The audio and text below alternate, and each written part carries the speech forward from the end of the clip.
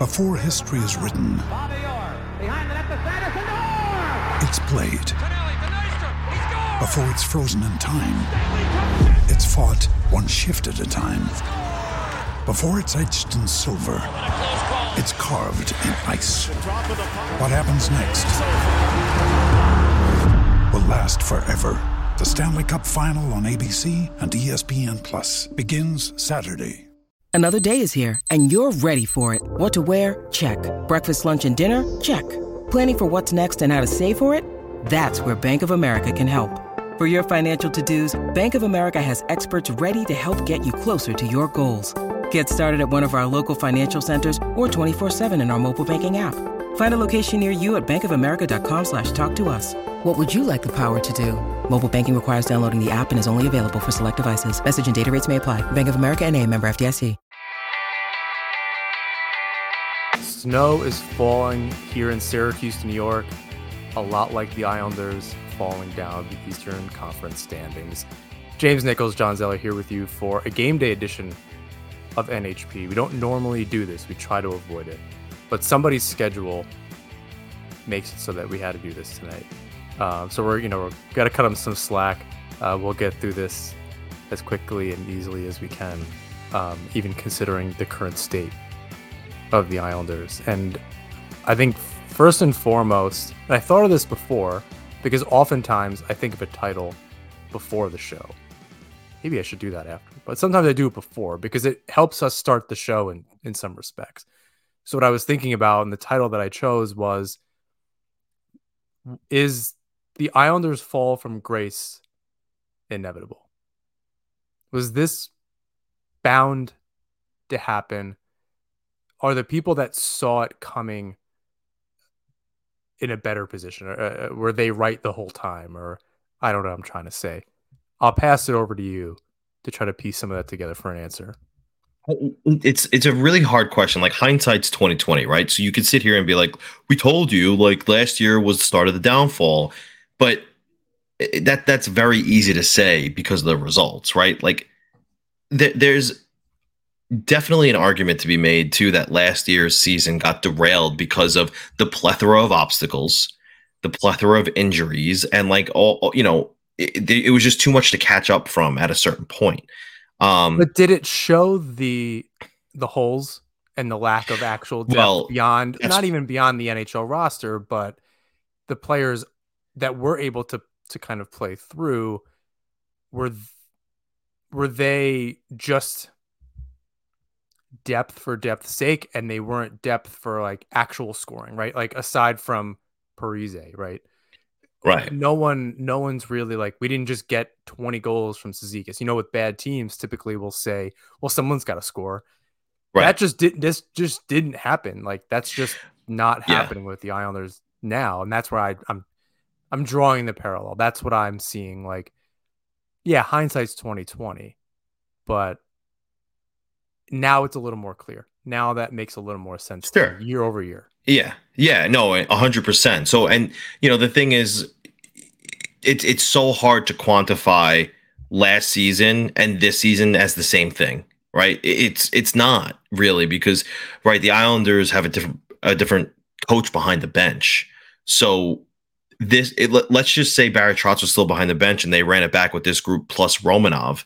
It might be a different result, right? So maybe just this system isn't working for this group because, the system Trotz had in place was or catered a little bit to the older, slower player, whereas this one is asking them to be younger, faster players, which a lot of them on the roster just aren't that.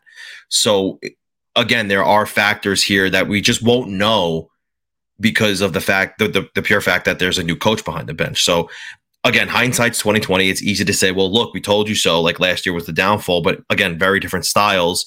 You're getting a better Sorokin. There are still some injuries coming into effect this year, but the crux of it dates even before last season, right? The problem for the Islanders has always been and always has been, even dating back to the conference championship days. They need scoring. They need a bona fide scorer. And I was listening to, again, I'm going to reference them every time because I just listen to them religiously, our friends Friedman and Marek, who rightfully said this very week, they just need a guy who can go on the ice and score at the flick of a wrist, because they work so hard to score a goal that by the end, even if they do score that goal, they're drained after they score. Like, the celebration is not nearly as excited as some other teams after they score a goal, because they worked so hard to score that goal. And that might be why after the first period against Toronto, you can't sustain that. This group can't sustain that, whatever that level is, throughout the game, or it takes a while to ramp up. So they're either able to start on time and have a great first period and not sustain it for the last two periods. Yeah. Turn it on in the third. So it's seemingly one or the other. And that's a great point too, because the follow-up to that from Marek or Friedman, I can't remember who it was that, after they score that goal, well, why are they giving up so many goals right away after they score? Because they're still drained from scoring that goal.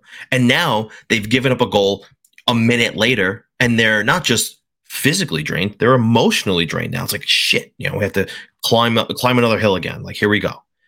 So it's just, they work too hard to score these goals. And I know that might sound insane, because they're trying to score at the NHL level, the highest level there is. But there's a work harder, not smarter. They're working harder, not smarter, and it should be the inverse. But the thing is, at the NHL level, there are also these players that teams have that don't have to work as hard to score a goal, because their natural shooting ability is just that good. And the player that Marek referenced over and over again was not the current state of this player, but prime Phil Kessel could just step on the ice and score a goal at will, no matter where he was, right? And they weren't saying that they should acquire this guy, or I shouldn't say that they weren't saying they shouldn't acquire this guy. They were just saying players such as a Patrick Laine are the kind of guy, one-dimensional, sure, but he's the one dimension the Islanders don't have, and he scores goals, and that's just the crux of his game, is scoring goals, and the Islanders don't do that. So he would be a perfect fit. Now, that was just a spitballing thing, and he's not saying it's a for instance. It's not anything serious, right? So, the fact of the matter is that the Islanders need that player, whoever that player is, even if it is Patrick Laine. It's an interesting case what's going to happen with him in Columbus. He's not afraid of short-term contracts. He signed them over and over again. He will, I think, be an RFA still. I don't know. I don't know his deal right now, but I know it's expiring. Young. Like, it's crazy. He is still young. His contract expires either this summer or next summer, I believe. I'm not exactly sure, but Columbus has their own issues. Maybe they need to, move on, and maybe that's something Lamoriello can hopefully try and figure out. Bottom line is, they need a guy like that, a guy who can just go stand somewhere in the offensive zone and score from wherever he is, because he has that ability. The Islanders don't have that. I'm sure we'll touch on that a little bit later, because we tend. I mean, that's where the conversation is going to be until it happens, or the trade deadline passes and it doesn't happen. And then we push that conversation to the summer with that and any other changes. But just to bring it back to that initial question, I think it's interesting, and I think your points are well made as far as the system not fitting the team and so on and so forth. The way that I'm seeing it is that it doesn't matter what the system is with this group. It's running out. Whatever their energy level is, whatever their they were getting too tired to do the defensive game. They're too slow to play the offensive game.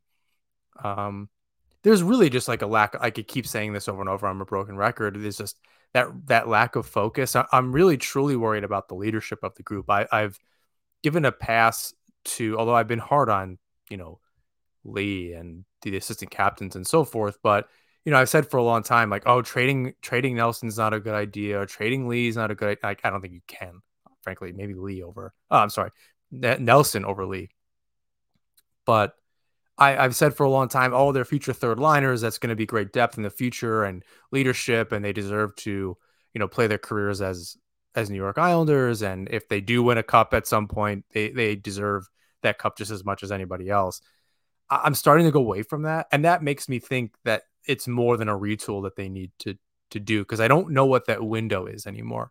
Like, it's very unclear to me what the future of the team is, and that's a question we're going to get to in a second, but I know you want to get to some Lou Lamoriello quotes from his from his address. The one thing I want to just finish this little segment up with, though, is that, you know, from what I'm listening to from insiders around the league, and this isn't trade talk, this is what they think the Islanders should do talk.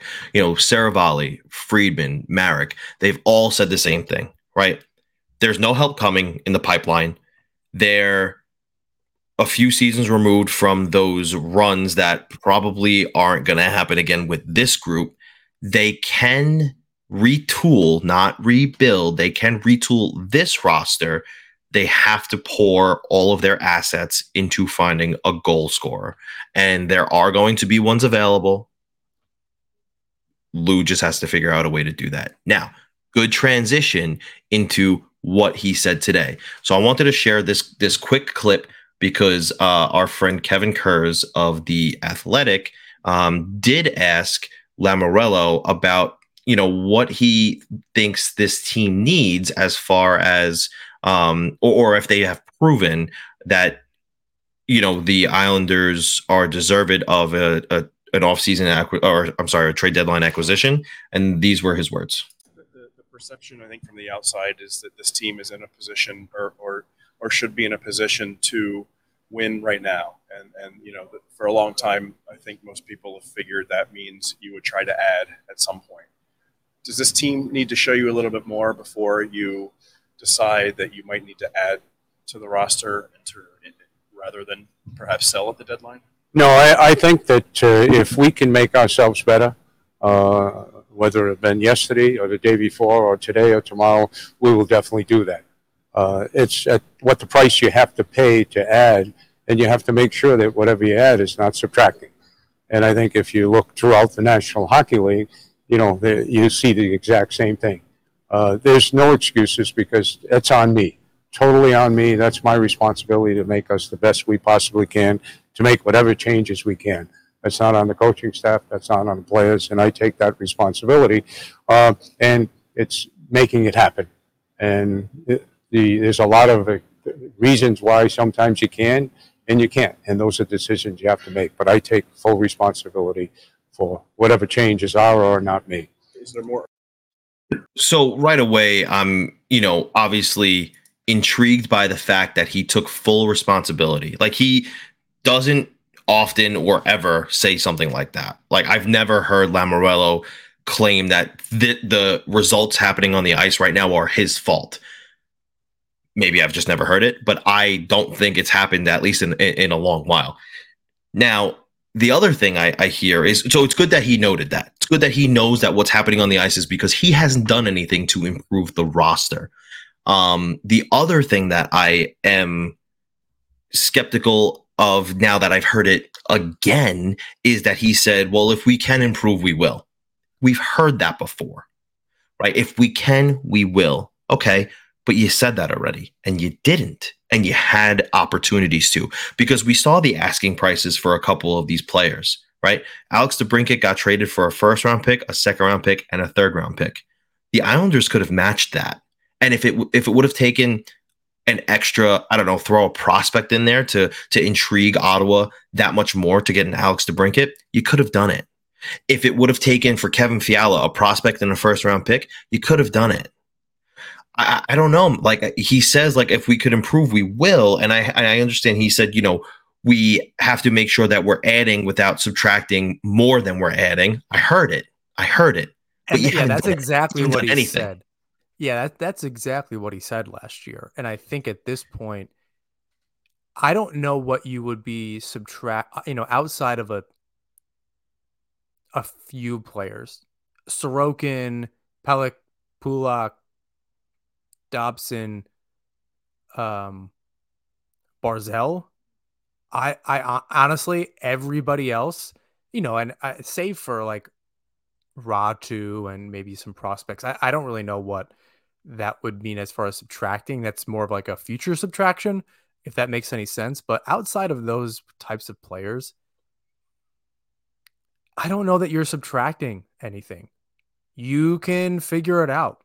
Like, if you're going to add a winger next to Barzell, move up the centers. Have Cizikas play C3, Ratu can stay at 4, Pajot can be at 2, and then you have a true first line. Barzal can still stay at center, and you can, if you know, that's you traded Nelson. I don't think that's actually what you'd be able to do, but like, that's my point is, I don't know what he means by that, because unless he means, oh yeah, they're asking for Dobson for Bo Horvat. Well, yeah, that's probably a non-starter. That makes a whole lot of sense. The Rangers wouldn't trade Adam Fox or Keandre Miller for, I don't even know, make up a player, you know, like not Connor McDavid, but like who's a 30, 40 David goal scorer. Pastrnak. I don't think they would do that. I don't think the Islanders should do that either, right? Like, so I don't know. I don't really know what he means by we don't want to add. Like, we don't want to add if it means that we have to subtract. That's a trade, dude. Like, that's I was gonna say, that is. It sounds like he's waiting or trying to make the perfect trade happen for him, right? It's one of those things where he's like, he wants it to be lopsided in his favor. But that's just not how these GMs aren't stupid, and they're not going to just give you something for, you know, the hell of it. Now, you know, the Islanders have been linked to guys like Timo Meier, right?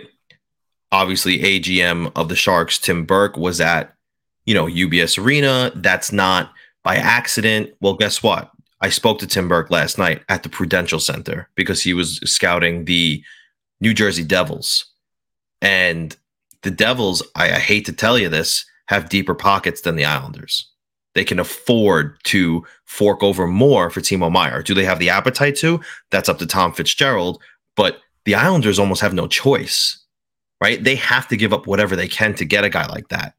However, their most is second best to whatever a third or fourth tier package from the New Jersey Devils will be. So they're stuck in this precarious predicament right now, where even though they might be ready to fork something over, other teams around them, especially in the East, have deeper pockets, and they're ready to pull the trigger. I think that's a big difference too. It's Lamoriello is like trying to be a shark out there, and other teams are being a little more agile. Yes, they might have deeper pockets. I think that's fine. They're also probably looking to make multiple moves. The Islanders need to make a single move. They don't need 25 goal scorers. They really don't. That's not necessarily going to move the needle. They have Lee, Nelson, Palmieri, arguably Parise to a certain degree. Like they have the scorers, the secondary scoring. You can even add in Beauvillier to some degree. Like, you know, a secondary scoring, tertiary scoring that can put the puck in the net. That's they have that. That's the Islanders aren't trying to add depth here. They're loaded with depth to the point where it's not working anymore. It's not even, you know, we joked, I think in years past, they had 3 second lines. They're all acting kind of like third lines now. They all kind of look the same. And they're like you said earlier, they're working awful hard. And it's hard to have those results every single shift. I'm far from a professional player myself, but when I play, it's even hard to do it then. It's you know, it's obviously at like a very dumbed down level and just watered down and terrible, but you can't go out there every single shift. Even at, you know, professional athletes, like I don't expect them to be able to kind of have their foot on the gas the entire game. There are some parts of the game where you have to play smarter, but they don't have that either. And that's really hard. Like if you have to have your game ebb and flow, then you got to be able to play smart. And we super saw them not do that last game. Now, here's the next thing that I wanted to bring up to you, because later in that conference with Lamoriello, you know, someone asked him about the prospects that have been called up. Of note to you, who has been, you know, doing well in your eyes for, you know, of the Ratus, the Holmstroms, the Bull Dukes, the the Wotherspoons, and he didn't name anyone specifically, but he did give a lot of credit to them as a whole. He said, we've asked them to come up and whatever position that they've been put in, they have done well, right? And I don't think that he's talking about William Dufour, but I did see something earlier today that he and Lamoriello spoke, and Lamoriello was had some high praise for him. But the thing is, the Islanders are showing that they have a little bit more depth than even we initially thought at the beginning of this season in these prospects. Now, my question is, do they have the ability to now take these guys like a Bolduc or even a Wotherspoon, who in my opinion has been a pleasant surprise, and say, well, you know what? The Toronto Maple Leafs are willing to pay us a first-round pick for Scott Mayfield. Okay. It's time. That's just my take. Aturatu just dressed for his 10th. Aturatu just dressed for his 10th game. He's burning a year of his contract. No reason he shouldn't stay with the Islanders for the rest of the year now. Now they have a fifth center in the fold. They have the flexibility at this point to do something. Yeah, I don't think you're trading any the other centers, which is a little bit of the problem. So, like, Pajot probably doesn't have a ton of value. Someone just wrote about him too, that he's kind of like fallen off, and at the time and for 2 or 3 seasons he was really good, but it kind of just fell off there. I don't know about just leave Ratu up, because Cizikas is only on that first line because they need a winger to skate with Barzal, and that has that speed and the tenacity. So I'm not entirely sure that that's right at the moment, but it's difficult. Like I said, I don't even know what it means to not subtract if you're going to add. Like they need to make some significant changes on this roster for them to be able to move forward. Nassauman Hockey is brought to you by DraftKings. 4 NFL teams, 2 conference championship games, and only a few more shots to win big on the playoffs with DraftKings Sportsbook, an official sports betting partner of the NFL. Counting down to Super Bowl 57, new customers can bet just $5 and get $200 in free bets instantly. Not a new customer? You can still feel the conference championship thrills with stepped-up same-game parlays. Take your shot at an even bigger NFL payout and boost your winnings with each leg you add up to 100%. Joe Burrow and the Bengals are finally looking like a lock to get to the NFL championship, so why not bet on Cincinnati? Download the DraftKings Sportsbook app and use code THPN. New customers can bet $5 on the conference championships and get $200 in free bets instantly, only at DraftKings Sportsbook with code THPN. Minimum age and eligibility restrictions apply. See show notes for details. So, James, for the team to move forward, we're talking about potential trades and really just the internal pieces there on the first half of the show, or near the middle of the show, rather. Moving players around. How can we make it work? What does subtraction mean if you're going to add? Where does the team go from here? Based on the packages that you're seeing, even if they're just kind of like insidery rumor stuff, what are the Timo Meyers, even the Patrick Kanes or the Tarasenkos, the last 2 of which I'm not personally interested in becoming Islanders because of their age. Kane maybe has a little bit longer shelf life. I'm not entirely sure on Tarasenko. He could just hit a wall, but yeah, far be it from me to really know what his career trajectory is, because he's still playing pretty well. Of the players that you think, and go out on a limb to some degree, I mean, there's like Bo Horvat is available. I don't think he's been available. The Canucks have not made him available to talk to other GMs for extensions, which is, as we know, a big Lamoriello hang-up, which could be the hang-up with pretty much anybody. He wants to make a specific deal, and he cuts himself off at the knees when he has very specific ideas in mind, whether it's his last year or not. I know we talked about that on the last episode. The future of the Islanders, I think he's starting like he means to continue, kind of thing. Whether he's here next year or not, he's acting as if he's going to be, and that's probably right. I mean, I don't think he's trying to save his job. But I'll let you answer the question, but before I rant for 10 minutes, where does the team go from here?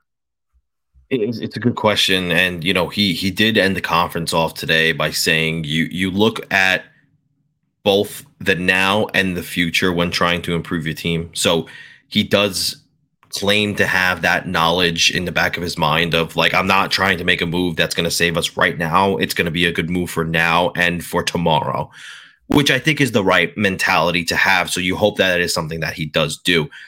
I think that eliminates the idea of Vladimir Tarasenko because he's 31, he's injury prone, and he's due for a contract. And how much older do you want this team to get? I don't know that it's the right idea to trade for him and sign him long term. Now, if it is just a desperation move to get the season back on track and you could get Tarasenko on the cheap because he's walking into UFA, sure, you do it, right? For the couple of months. But long term, if that's what you're thinking, like, look, this might be controversial. Maybe you're going to hate it, but you put all your chips on the table for a guy like Timo Meier. Like, that's the move, in my opinion, because he's 26.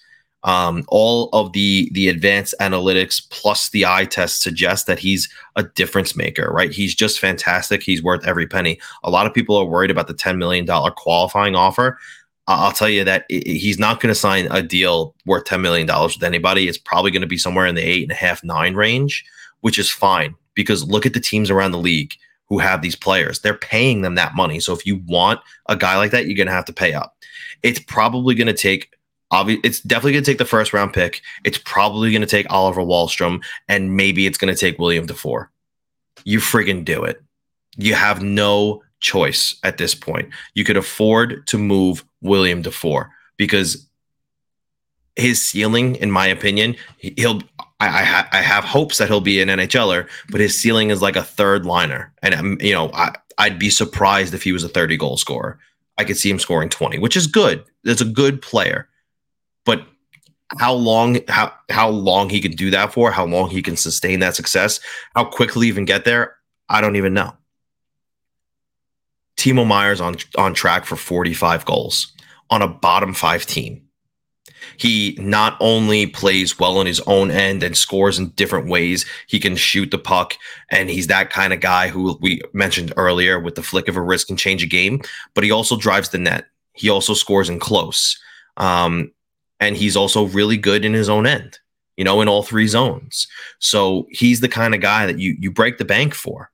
And that kind of move, a 26-year-old who can grow with Barzal beyond his line and can knock everyone on the depth chart down a notch, and now everyone kind of is in the place that they're supposed to be. Maybe. It just changes the whole dynamic. Yeah, I don't disagree, and I think you make the room for that contract, right? Like, if you have to attach picks for a Bailey, or you attach a pick for a Bailey, or what do you do with Anthony Beauvillier, right? That's 4.1, and it's only through next year. But if you're going to make that trade for Timo, you need to do that sooner than later. And then, maybe Parise comes off the books. He's still playing well. I frankly keep him around. We were going to talk about this later. Like, I honestly think Clutterbuck's done for his own sake. This is not a numbers thing. For his own health and safety and his family and like having a regular life. Yeah. He's had a rough go. I don't want to see him not. I don't know. We see a lot of like the tougher players go down and they're in really rough shape when they get like, don't do it, dude. Just back injuries, and who knows what he's going through this year, and surgeries. Yikes. I'm upset. I don't really know how to feel about it because he's been with the Islanders and he deserves just like anybody else. He was a big driving force behind this team being who they were. Having said that, getting his close to $2 million off the books would be something. Rat, who's on a really nice deal. But I think it's still Bailey and Beauvillier holding the team back from ultimately doing that. Every forward, save for Parise, is on the books through for next season. It's the season after that where Beauvillier and Bailey are done. That might make it easier to move them at the draft or at the deadline, right? Even if the Islanders are going to go for it, I think you do it. Like, I think you find a way, even if it's to a contender in the West that needs, God, a Beauvillier would stink. But if you can get assets for him and flip it for Timo and get him signed, where do I sign? Where do I do it? The thought process for me is there's two avenues. One, you don't have to wait for the summer. You can get ahead of this now, even if you know you're going into the trade deadline as a seller, right? With the mentality of, we're not going to make the playoffs. We need to fix this team in the summer. However, the trade deadline's coming up and the Sharks are looking to move this guy. And, Mike Grier might be granting other teams the ability to talk to him and get an extension done before the trade. That's I have to act now kind of move, because he's the perfect kind of player. So what can I do to make that happen now? Now, if that doesn't happen, right, let's say Timo Meier goes to another team because the Sharks just quite frankly like their offer better. Because let's face it, other teams have that ability that the Islanders don't have to offer something better.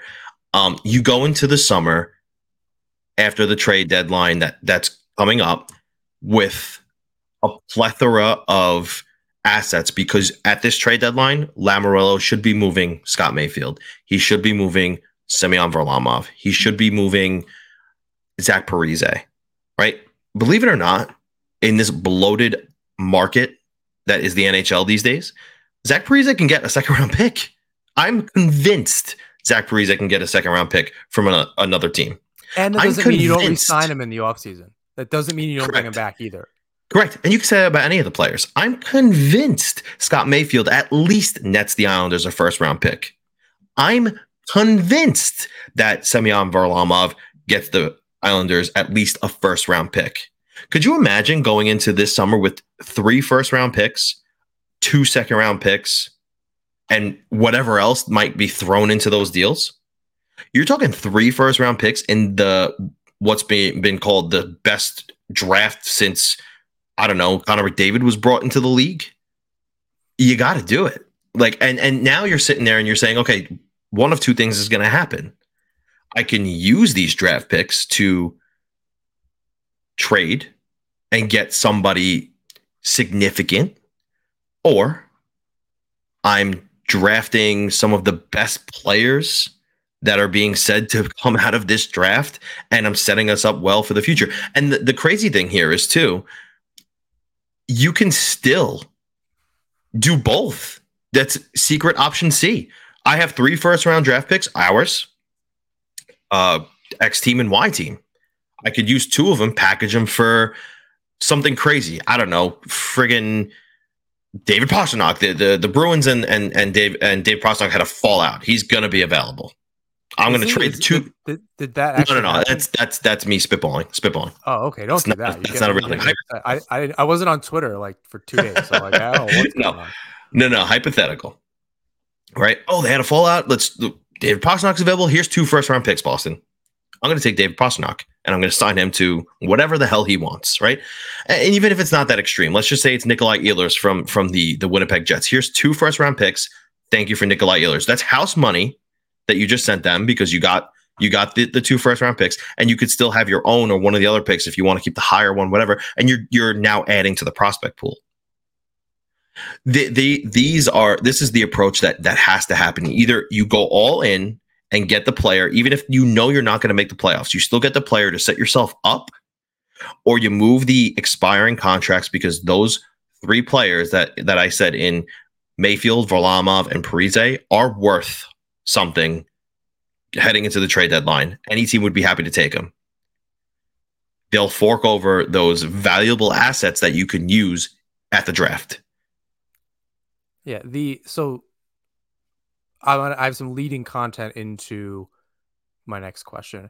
The Islanders are currently they're I hate the wild card view. It does not show you anything. So maybe they're in 11th place in the East, behind Florida, Buffalo, Washington in that order. Washington occupies the last spot with 56 points. The Islanders have 51. Florida has 52. Buffalo has 53. The Islanders have played 49 games. Washington 50, but Buffalo 47. And Pittsburgh with 56 points also has 47 games played. So that's not in their favor. Having said that, what's the point where the season can no longer be salvaged and one of your scenarios actually kicks in? Because that's where I'm curious, right? I don't even think, and we're recording tonight, the puck just dropped a few minutes ago. This week's podcast wasn't going to be about the Ottawa game anyway. If they blow Ottawa out, it means nothing, right? There's a lot that needs to happen for the season to turn around. It's not even 3 wins out of 4, right? Like you're talking about 7, 8 wins out of 10, 9 wins out of 11 games. Like you're talking about, and beating the right teams, beating the teams in front of you that you're battling in these spots, right? The upcoming games that they still have left against Washington are super important. Any games against the teams in front of them that they can salvage. They recently lost games against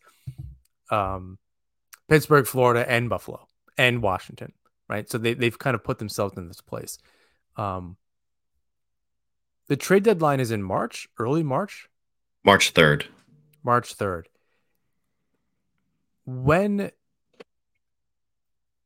At what point is the season no longer salvageable? I would say, we'd have to reflect on that at the end of this month, right? I shouldn't say after the All-Star break, the first week of the All-Star break. Let's look there, right? Because they have Ottawa tonight, Detroit Friday. These are 2 games the Islanders should win. They have Vegas on Saturday in a back-to-back, right? That's going to be a tough one for them. Then the All-Star break. They come back, they see Philly. That's a game the Islanders should win. We're talking, and then the rest of the week they have Seattle, tough one. Vancouver, they should win, although the new coach effect might kick in for them and they might go on a bit of a run here. Montreal the following Saturday. Ottawa the following Tuesday. Then they hit Pittsburgh, Boston. It gets a little tougher. They need to win in their next 1, 2, 3, 4, 5, 6, 7, 8. In their next 8 games, they need to win 6 of them. That's asking a lot of a team who's just lost 9 or is it 11 of their last or 10 of their last 12? They've won 2 games this month. Yeah, so 10 of their last 12. The rest of them are. That tells you it's ridiculous. So they need to win 6 of their next 8 in order for Lamoriello to, and this is my thinking. In order for Lamoriello to turn around and say the season's not lost, they need to win 6 of their next 8. If they can beat the teams they're supposed to beat, and at least play meaningful games against the Seattles and the Vegases, that's enough. That should be enough for Lamoriello to turn around and say, okay, this team needs help against the brutes. Let me help them. They beat who they're supposed to. They hung in but lost with the brutes. Let's help them. I'm gonna go get Timo Meier. That's how I see it. If by what's the date? If by the 17th of February, this team has lost,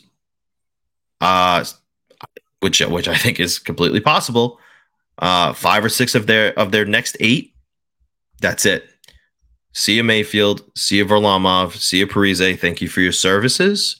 Maybe you can come back in the summer. That's up to you. We'll talk. But I need assets because I need to fix this for next year. And quite frankly, I have, thoughts on whether I think it's going to be him or not. I don't think it will be. But that's how I see it playing out. I think they have until the 17th of February because after that, the schedule, forget it. Pittsburgh, Boston, Pittsburgh, Winnipeg, LA, Winnipeg, Minnesota, all playoff teams. All playoff teams. And then they get to March. And the deadline is swiftly approaching at that point. So March 17th is there. Actually, it's I'm sorry, it's February 15th. February 15th is the day, because if after the 14th they would have completed those 8 games I spoke about, they'll know where they're at heading into the 17th against Pittsburgh, right? The 15th and the 16th is what I'm looking at to say Lou should know by then this team needs help.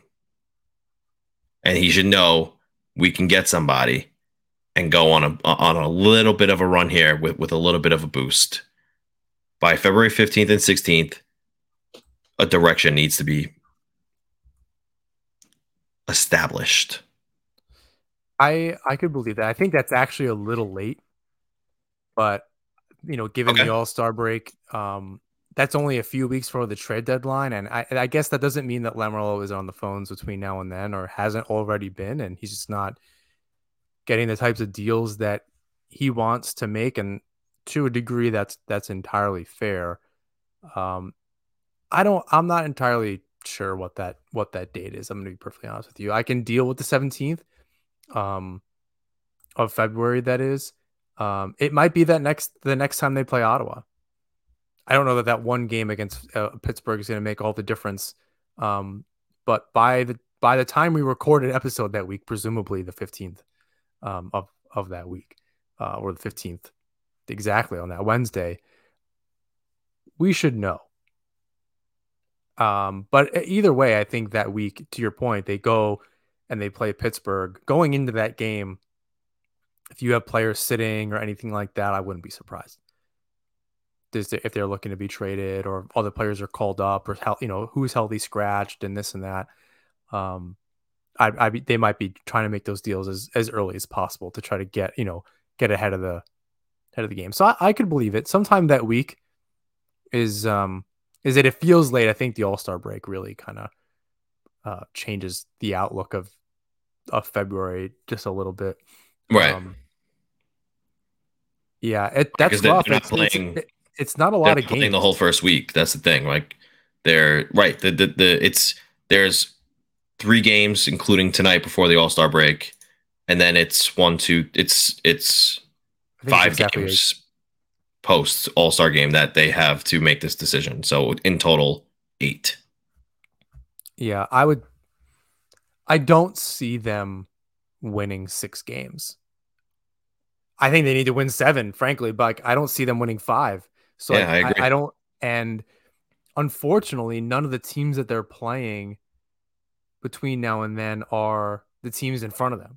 So you're kind of at the whim of what they're doing as well, because if they play just as well, and the Islanders put themselves in this position, but if any of those teams are playing well, it doesn't really matter what you do. You're right. Kind of just being in that mushy 10th place that doesn't really mean anything, or 11th place, whatever I said it was. 5th. God, I hate the wild card view. You kind of have to go back and forth. 11th in the conference, whatever it is. Multiple points behind, and without games in hand. They have games in hand on you. It's kind of rough, especially with a lot of the same issues keep happening.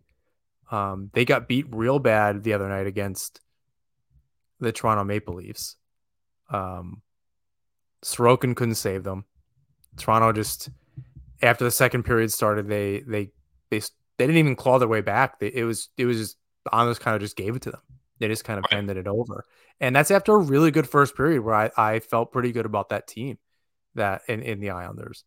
That's the thing, though. That's the thing. The first periods haven't been the problem. It's been sustaining it. It's been having that instinct to pounce and to continue that upward direction that they're trending in. But again, it boils back down to what we mentioned earlier in the show, that they're working so hard to score these goals that they're friggin' drained. Yeah. And that's why they can't sustain it. And it's a reversal of the beginning of the season. A huge reversal. So the starts haven't even been that good, but like they're just so much better than what they've been. Toronto aside, but they've had some pretty good starts. A lot of games they're okay. It's just in comparison to the rest of the game, it looks amazing. So especially against Toronto, that drop off was significant. And, you did see Pellick back in the lineup. We do have Palmieri back in the lineup. Ratu is back.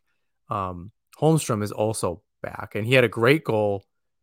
What game was that? A couple nights ago. Was that Carolina? A little bit of a toe drag move, or maybe it was Buffalo. Holmstrom you're talking about? Holmstrom. Yeah, a very nice toe drag. Carolina. That was an amazing goal. It was second or third of the season. He's played quite a bit, but I think he's, on that line next to Ratu with Martin, which is interesting. I don't think they have much of a choice there, but I like the kids playing with each other. I don't know that they've been very effective, but get him the experience, get him a few minutes in the show and get him on the NHL roster. It's not going to hurt. They're not a liability. They're not playing enough to be a liability.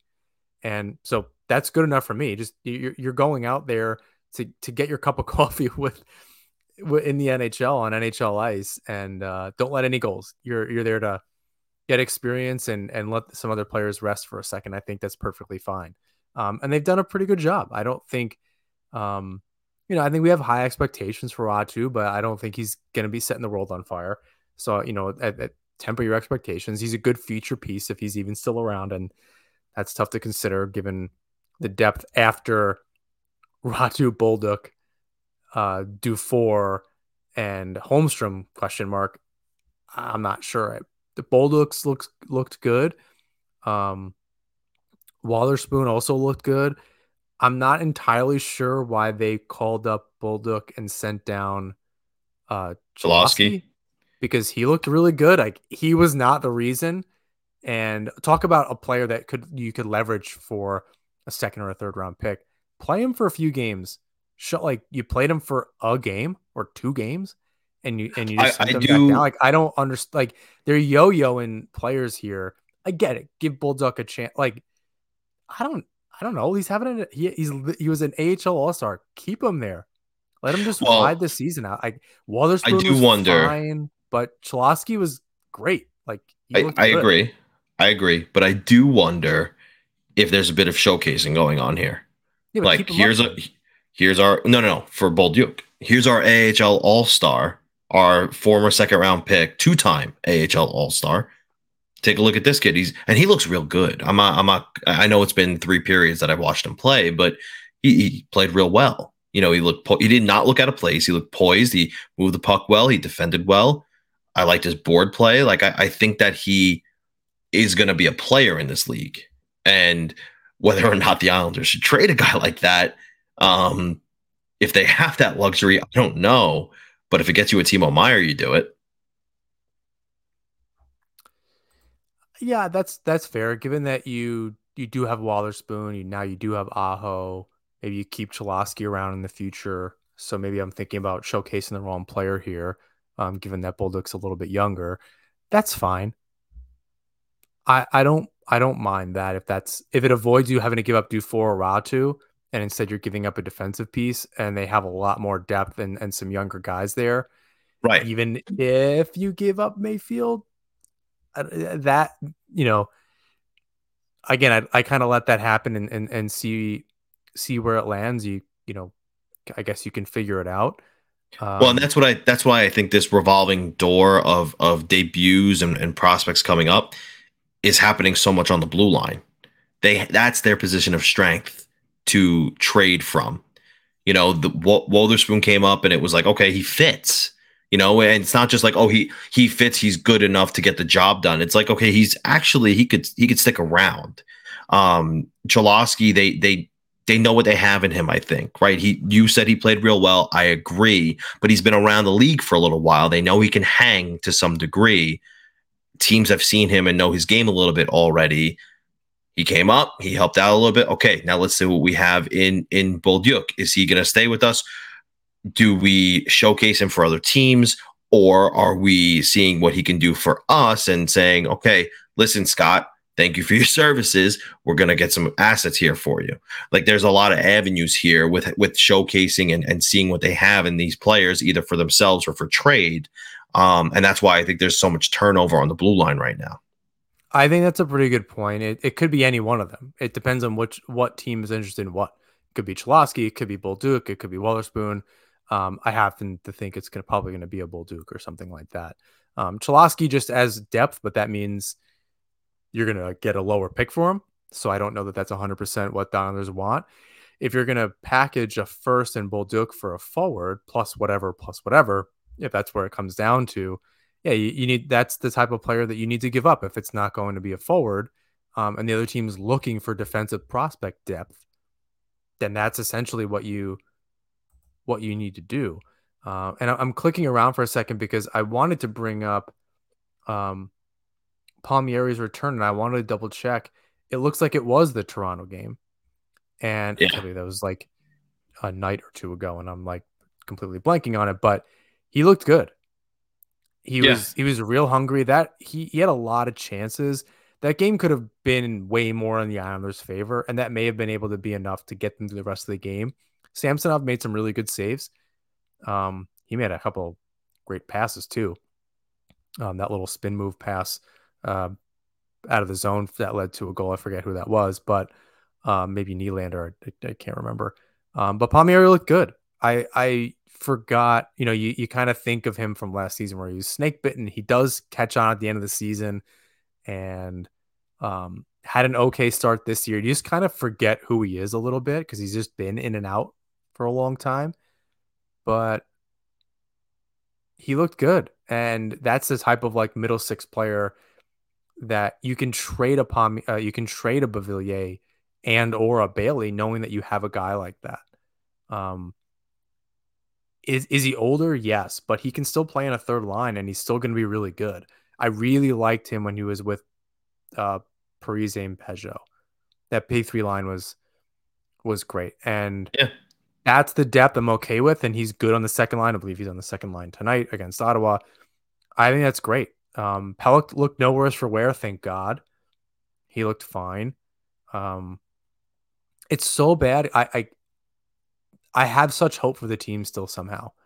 Like, I know they're good. I hate looking at this roster and thinking it sucks and it's not working, and I'm mad at the leadership, and it's the coaches aren't working either, and the GM, what the hell, and they need to add players, but maybe Bailey's the only one, and I've had mixed feelings about him. Beauvillier's just been a massive disappointment, but everybody else, I'm like pulling for them. Like, I want them to do it on their own. I don't want Well, here's the thing. It's so aggravating. The reason why you have hope for this team is because we can read between the lines right now a little bit, right? Like I said, Bolduc has been recalled and they're showcasing him a little bit. That point has been proven even a little further right now as we speak, because who's quarterbacking power play number 1 at this very moment? Samuel Bolduc. What do they have in this kid? They think they have something. And whether that's for them or for another team, they're showcasing right now. And I think that's why you have a little bit of hope for them. And I don't think that's unjustified. I think that, again, I've been saying this, the right supporting cast is there.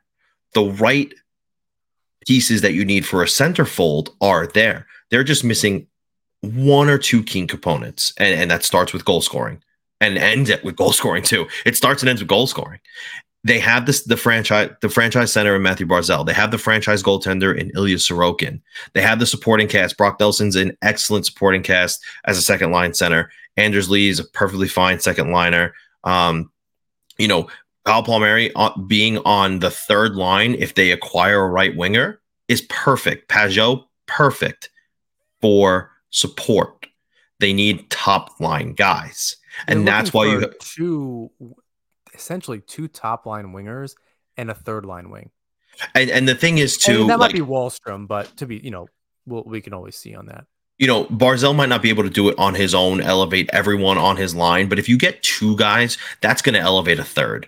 And let's just say, for argument's sake, somehow they do get, a Timo Meier and don't end up actually having to trade an Anthony Beauvillier, and they can somehow keep him in the fold. I think that him on a line with Meier and Barzal is just a really good trio. And I think that you'll see I think you'll see a little bit more out of Anthony Beauvillier, just based on the pure fact that he'll be playing in the offensive zone more. He'll have a bunch more chances. He'll be feeding a guy who in Timo Meier who just doesn't miss. Here's a statistic on Timo Meier and why I'm banging that drum so hard. And I've been banging this drum for a couple of years now, but David Pastrnak is on pace for 394 shots. Timo Meier is on pace for 375. Here's the full list of 375 plus shot players since the year 2005.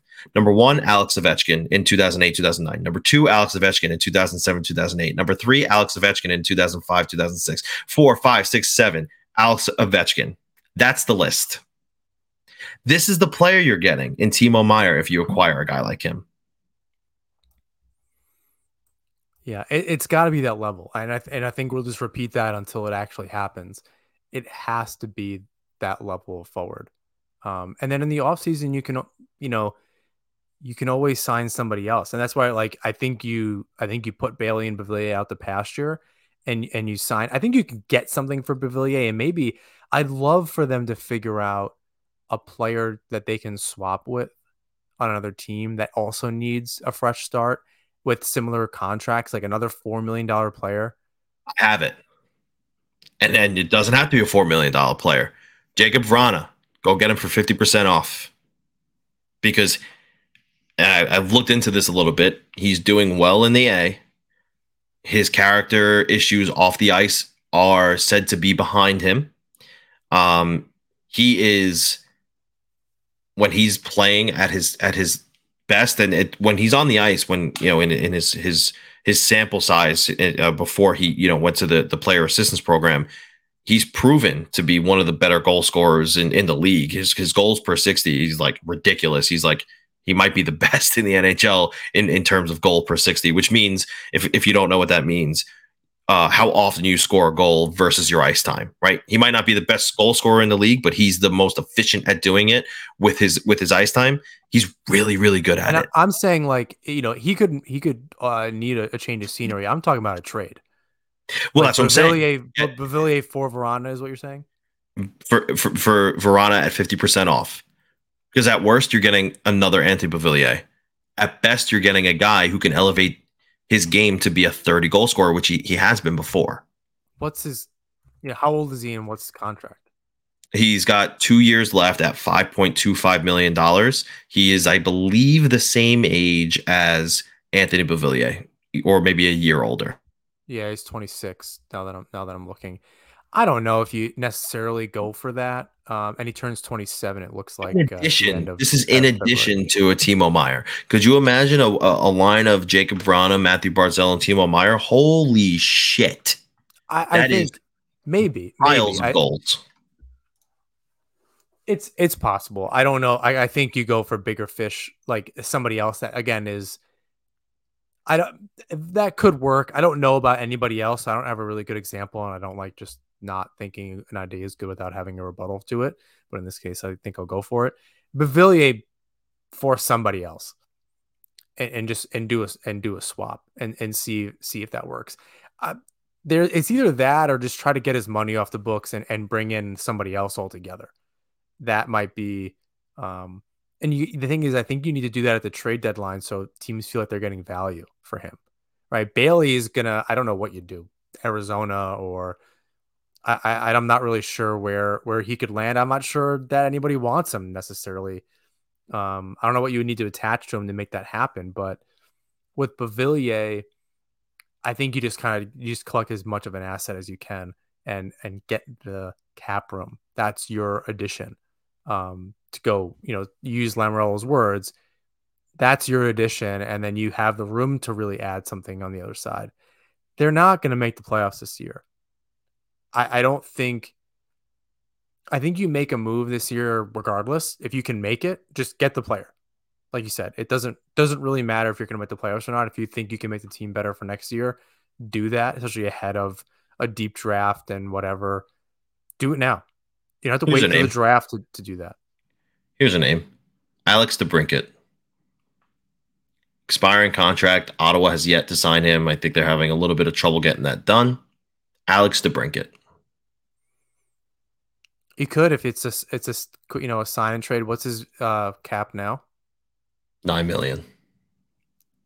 I mean, that's somebody that you can certainly No, bring in. Sorry. His salary is $9 million. His cap hit is 6.4. I mean, if you can, I don't know that has nothing to do with Beauvillier necessarily, but yeah, you can make that trade happen for sure. You could package something with Beauvillier to get a DeBrincat in an expiring contract kind of situation there. Yeah, but it's a sign and trade, so like and Ottawa knows that. Lamoriello is not operating under a place of strength there necessarily because other teams know, and they have to because they're going to give him the ability to do that. They're going to give him permission to do that. I'm not saying it's impossible, but yeah, it's Beauvillier. That's quite a bit to give up because it's going to be Beauvillier, a prospect, and a pick. If they even want Beauvillier, I think that's the biggest question about this is you don't really know what these other teams even need. Yeah, that's kind of the biggest. I think you need to look into what some of these other teams are interested in because Ottawa's also not making the playoffs, so they don't really have an incentive to keep DeBrincat. They have an incentive to get assets. I don't know that Beauvillier for the Ottawa Senators makes a lot of sense. Well, I'm thinking from the perspective of Ottawa. So DeBrincat's still 24, 25. Same age as Beauvillier. I think they want to keep DeBrincat. You know, they're a young team that's growing, but I think they're having trouble figuring out how. Beauvillier has another year on his deal, so I think they could figure that out. I'm not saying it's impossible, but it's a thought, and it definitely is another name you can throw in the mix there if it's just not going to work out for DeBrincat in Ottawa as far as the contract is concerned. Yeah, that could be something as well. I think that there are a lot of different options and you can concoct a million different trade scenarios. It really just comes down to whether or not Lamoriello is willing to actually do it. Right. And then if he's going to get permission, there's a lot of what ifs that ultimately lead to the trades with Lamoriello. So we're going to have a long few weeks here before the trade deadline to see if they can even tread water. I think that's even just not continuing to fall down the standings is going to be something of an achievement for the Islanders through the middle of next month. Before we wrap it up here, I think. Well, any last thoughts before we move on? Well, before we end the show, that's really it. I just think there's going to be there's been and will continue to be an evaluation process in the next couple of weeks. Because it's Lamoriello's last year of his deal, I think something will happen. Just not sure what that is yet. Because, like I said, I think February 15th is like that date that they'll know what they need to do, and that's when I think things will begin to transpire. We'll see. I mean, the countdown's on. It's really not that far away, and especially with the All-Star break and no games. Between now and next week, I'm hoping to book a very cool guest. I'm not going to say who it is because I really hope they come on there. You know about it because I talked to you about it. You're looking at me like we haven't done it. I'll tell you after we. Oh, I remember. After we hang up here. We had a good conversation. I think that they'd be really good. You definitely know who this person is. So we'll see if that shakes out. I'm sure they'll come on eventually. I think we had it booked tentatively for the next episode during the break, but their schedule is kind of all over the place. So because just who they are, and that'll make sense when you hear the name. And in the meantime, before next episode, hopefully we can get that on the books. I'm sure we'll make an announcement beforehand.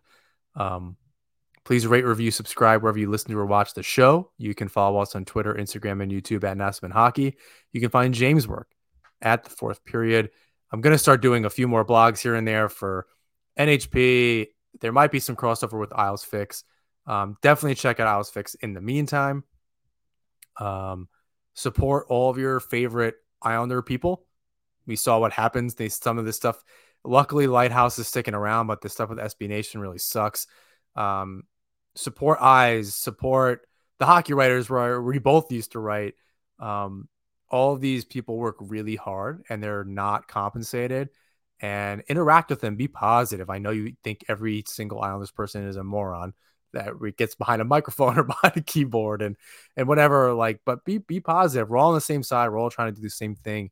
You don't need to put every really mean thought on the internet, or even think them at all, but we're all trying to work together here. We're all trying to create content. I don't think there's ill will between anybody.